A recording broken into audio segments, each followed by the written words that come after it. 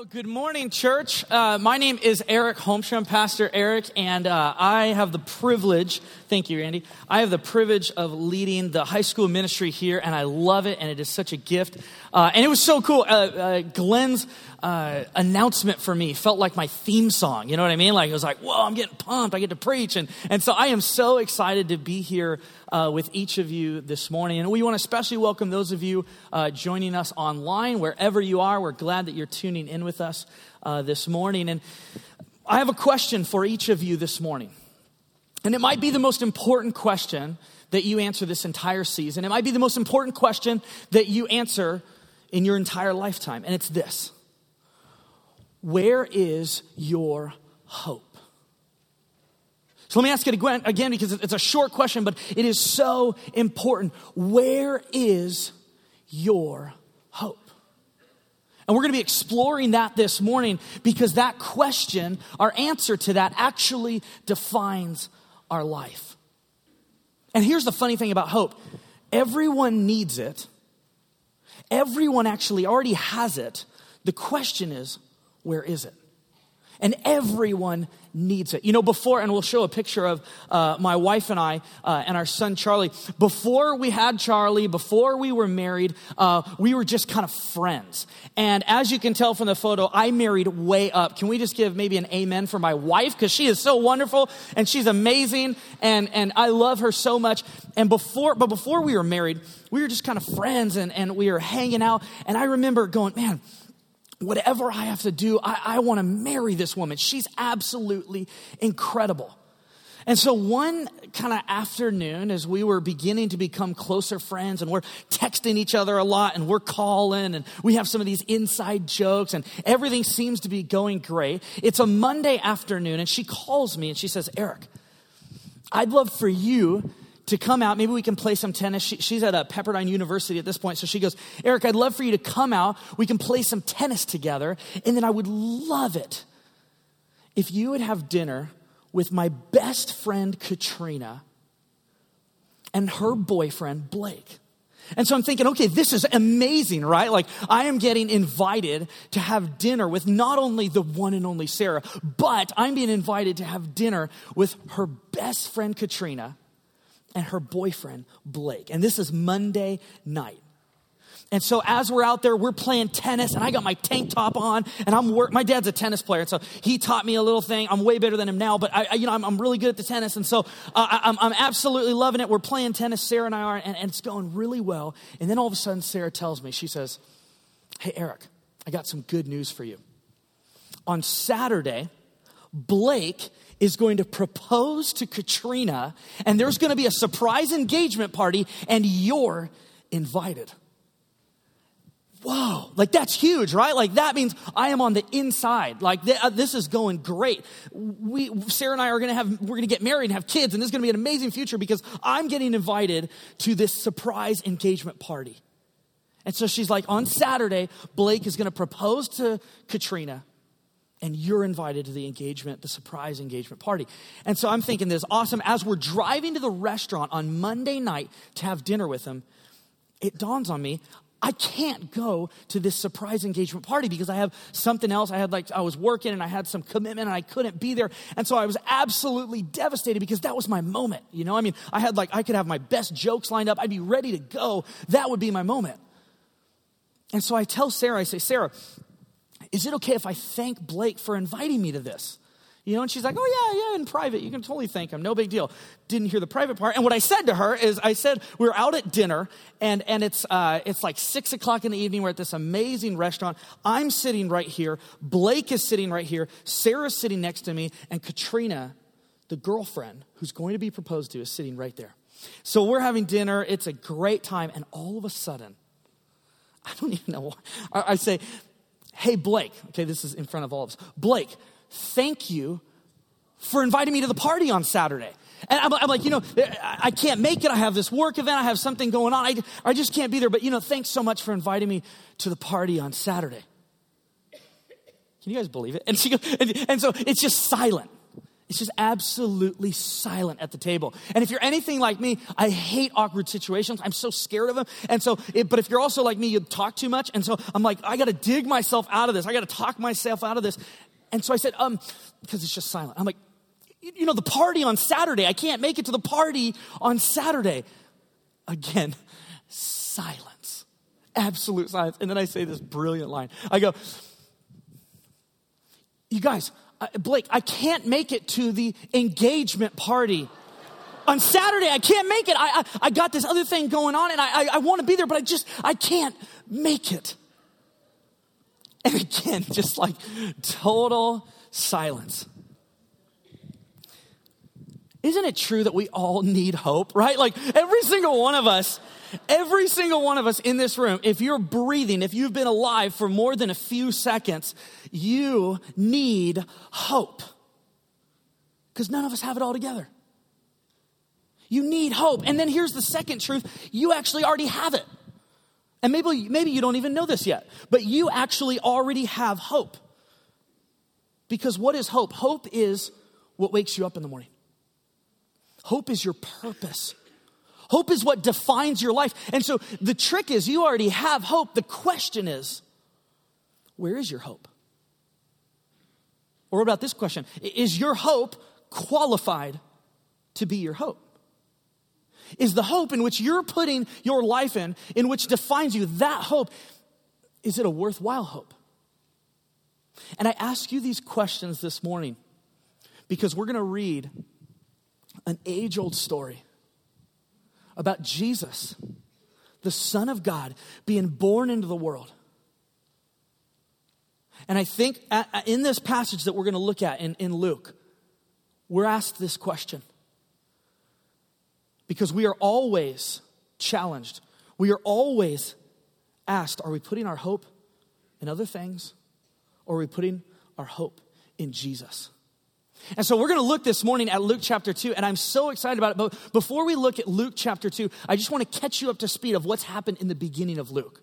And so in Luke chapter 1, here's what's going on. All of a sudden, this angel Gabriel visits Zechariah.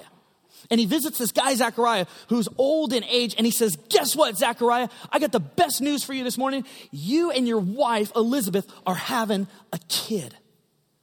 And he goes, man, I must be tripping because Angel, you don't understand. Like, I'm old. I can't have kids. Like, that's impossible.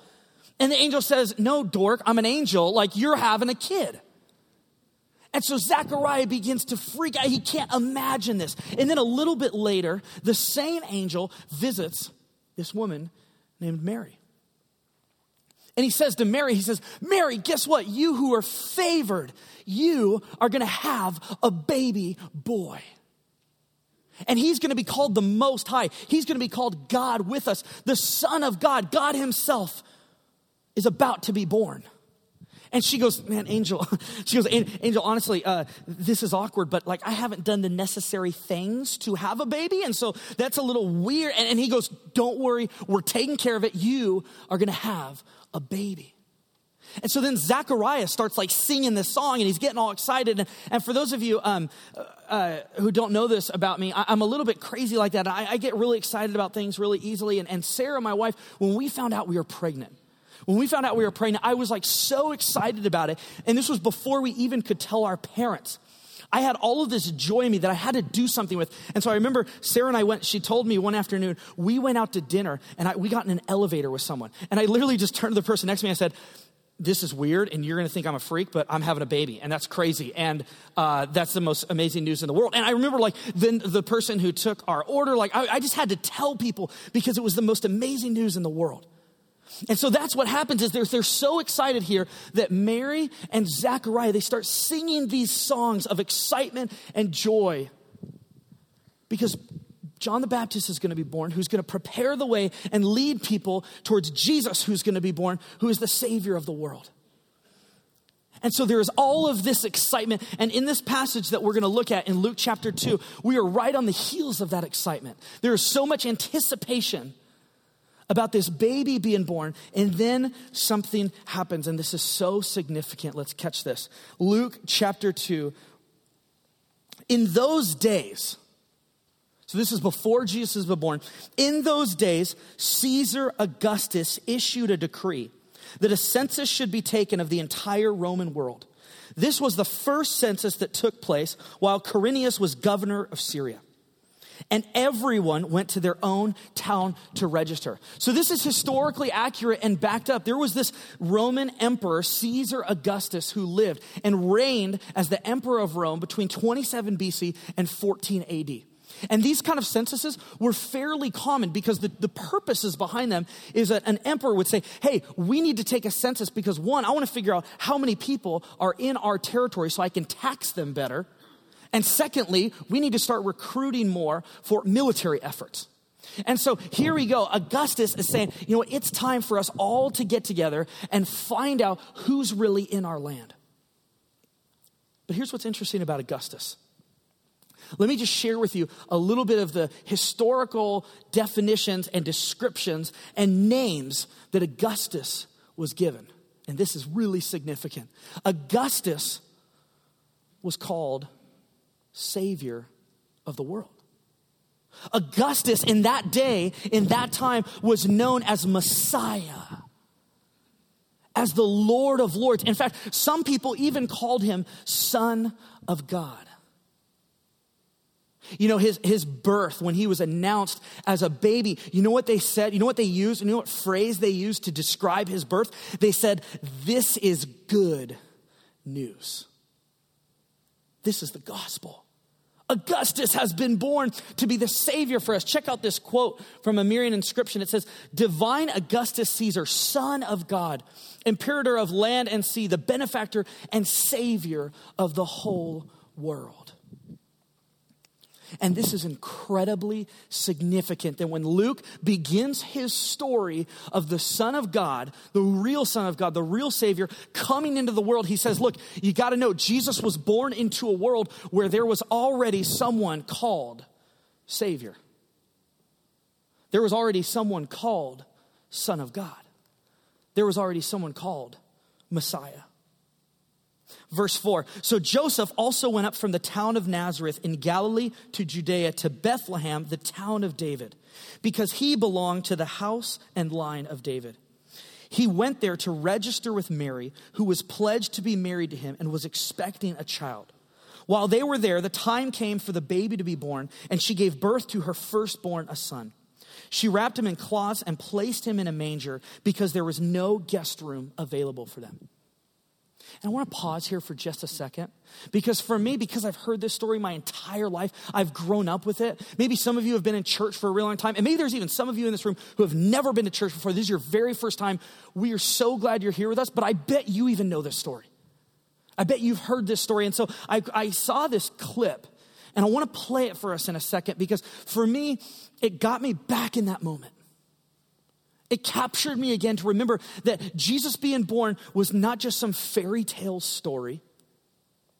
It was not just this thing that religious people believe, but that Mary and Joseph traveled 85 miles to Bethlehem.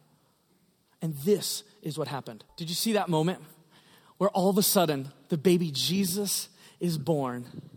Mary says, this is Jesus. And all of a sudden they bow down. Because you see, there's something significant that has happened. Because someone very special has been born. And you see, in this story in Luke chapter 2, so far of what we read, it's all of this excitement about this baby being born. This is an absolutely incredible story that there's been so much anticipation for. And then all of a sudden, there's this like abrupt like halt in the text. There's this like turn that we weren't expecting. And check this out. In verse 8, and there were shepherds living out in the fields nearby, keeping watch over their flocks at night. It's like, God, get back to the story of like, Jesus has been born. There's all this excitement and anticipation. But he continues, an angel of the Lord appeared to them, and the glory of the Lord shone around them. And they were terrified. But the angel said to them, do not be afraid. I bring you good news. Did you catch that? I bring you good news. I bring you a gospel of great joy that will be for all people. This is for everyone. Today, in the town of David, a Savior A Savior has been born to you. He is the Messiah, the Lord. I want to just make two observations, and I want to talk about them with you this morning because this is such a significant moment right here where the angels show up to these shepherds. And they say, I have good news for you. Of great joy to you, a Savior, a Messiah, a Lord has been born. And you know what's interesting is 2,000 years have passed. And aren't we still finding ourselves putting our hope, our trust, our worth, our value in the Augustuses of our lives? I mean, you can't read this story and not notice that Luke intentionally says this is in the time of Augustus. This is in the time where there is already a supposed Savior. There is already a supposed hope that people are putting their trust into. It's in that very moment, it's in that very time when God pays a visit and shows up and says, I'm the Savior of the world. I'm the Messiah. I'm the Lord. And 2,000 years have gone by and we're still in the same predicament. Because hope is not a dispensable luxury. Hope is not a dispensable luxury. Hope is actually what defines your purpose. So we can't get away from it. We absolutely need it. But the problem is we put it in all of the wrong things. Maybe there's some of you in this room who your hope, if you were just going to be so brutally honest this morning, your hope is in that relationship, is in that boyfriend or that girlfriend, that all of your eggs are in that basket and this person becomes your identity and your value and it shapes all of who you are. Or maybe you're a parent and maybe your hope is in how your kids turn out and you focus so much of your energy, it becomes who you are in who your kids become. Or maybe some of you are really successful people. And maybe your career has become your God. It's become your everything. Because what your hope is reveals who your God is. What your hope is, it's what wakes you up and it reveals who your God is. And so maybe it's your career. Maybe it's this movement that you're going to make. And it feels like at times you're willing to do whatever it takes to climb that ladder. I don't know what it is for each of you this morning. But I know that every single person in this room has hope.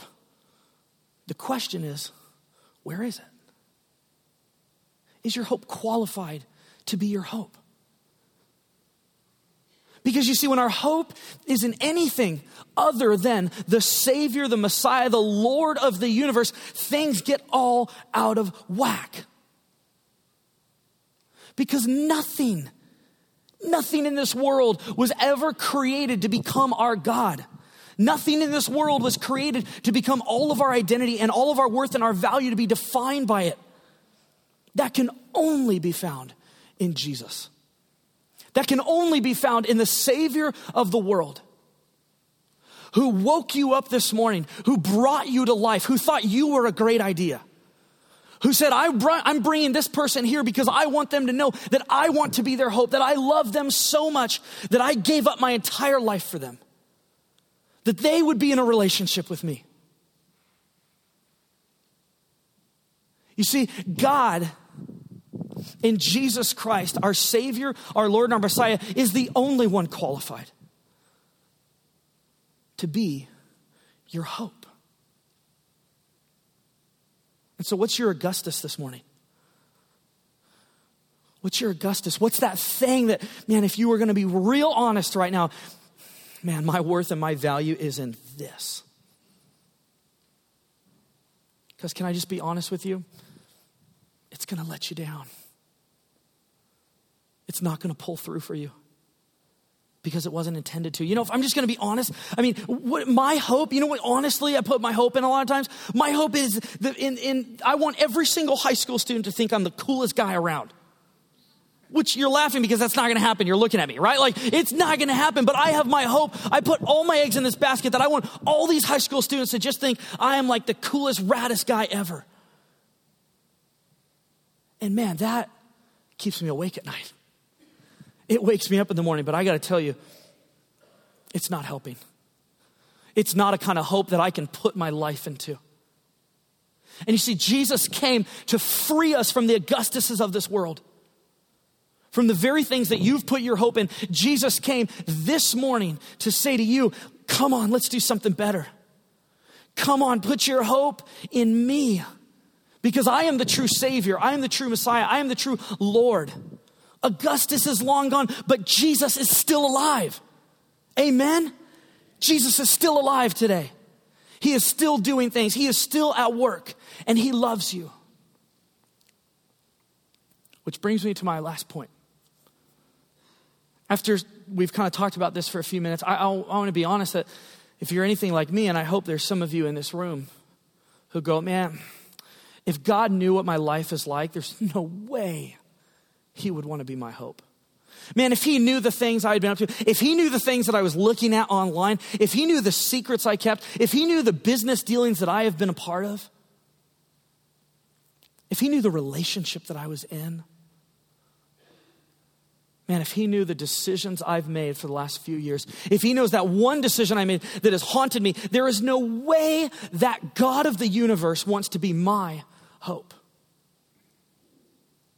And boy, am I excited that you're here this morning, because did you catch who God made his one and only big birth announcement to? A bunch of shepherds. And depending on how you look at history, there's some people that think of, when they see a shepherd, when they think about with shepherds back in the time of Jesus, they say, these shepherds could have been criminals. They could have been thieves. They could have been people who didn't really obey the law. They could have been the people that are marginalized from our society. They could have been the people who don't have it all together. Maybe like some of us in this room. Or some people look at it and say, these shepherds, they were the poor. They were the people who just absolutely did not have a big enough career to where they could provide for themselves in the day, and so they had to work the night shift. They had to work at night. They had to tend to these sheep because they had no other option. But however you dice it historically, the one thing is true about these shepherds is they probably didn't have it all together. They probably were as messed up as you and I. They probably didn't read their Bible a whole ton. They probably made decisions that they regretted later. They probably had burdens. And yet God makes one giant birth announcement to one group of people. And it's the shepherds. When our son was born, if you've done this before, you kind of take like 1 billion pictures of your kid, and then you put it on like this fancy postcard, and you send them out to like hundreds of people. I mean, we were just like writing fake names and addresses because we wanted everyone to see that our son was born. And so we had him kind of lay on the ground, and we took all these pictures of him and all this stuff, and we put on this postcard and sent it out, and it was like we wanted everyone to know. But God does it a little differently. God says through the angels, I'm going to make one announcement. One announcement. And so I can imagine the angels, maybe they're having these conversations. They're going, okay, well, maybe we could announce it to the people that are leading the temple. Maybe we could announce it to the people that are most religious who could share that message. Or, I know, let's announce it to one person who has been like the holiest of the year, right? Like, okay, we'll take a little tally. We'll see who's the holiest of the year, and we'll announce it to that one person. But God has a different idea. God makes one big birth announcement to a group of shepherds. And so my hope and my encouragement is that this morning, maybe you'd recognize that, my hope has been in an Augustus, and it's got to turn to Jesus now. Because Augustus isn't working out, and Augustus will fade. And then maybe you might also feel this. Maybe after this morning, you might say, you know what? I'm broken.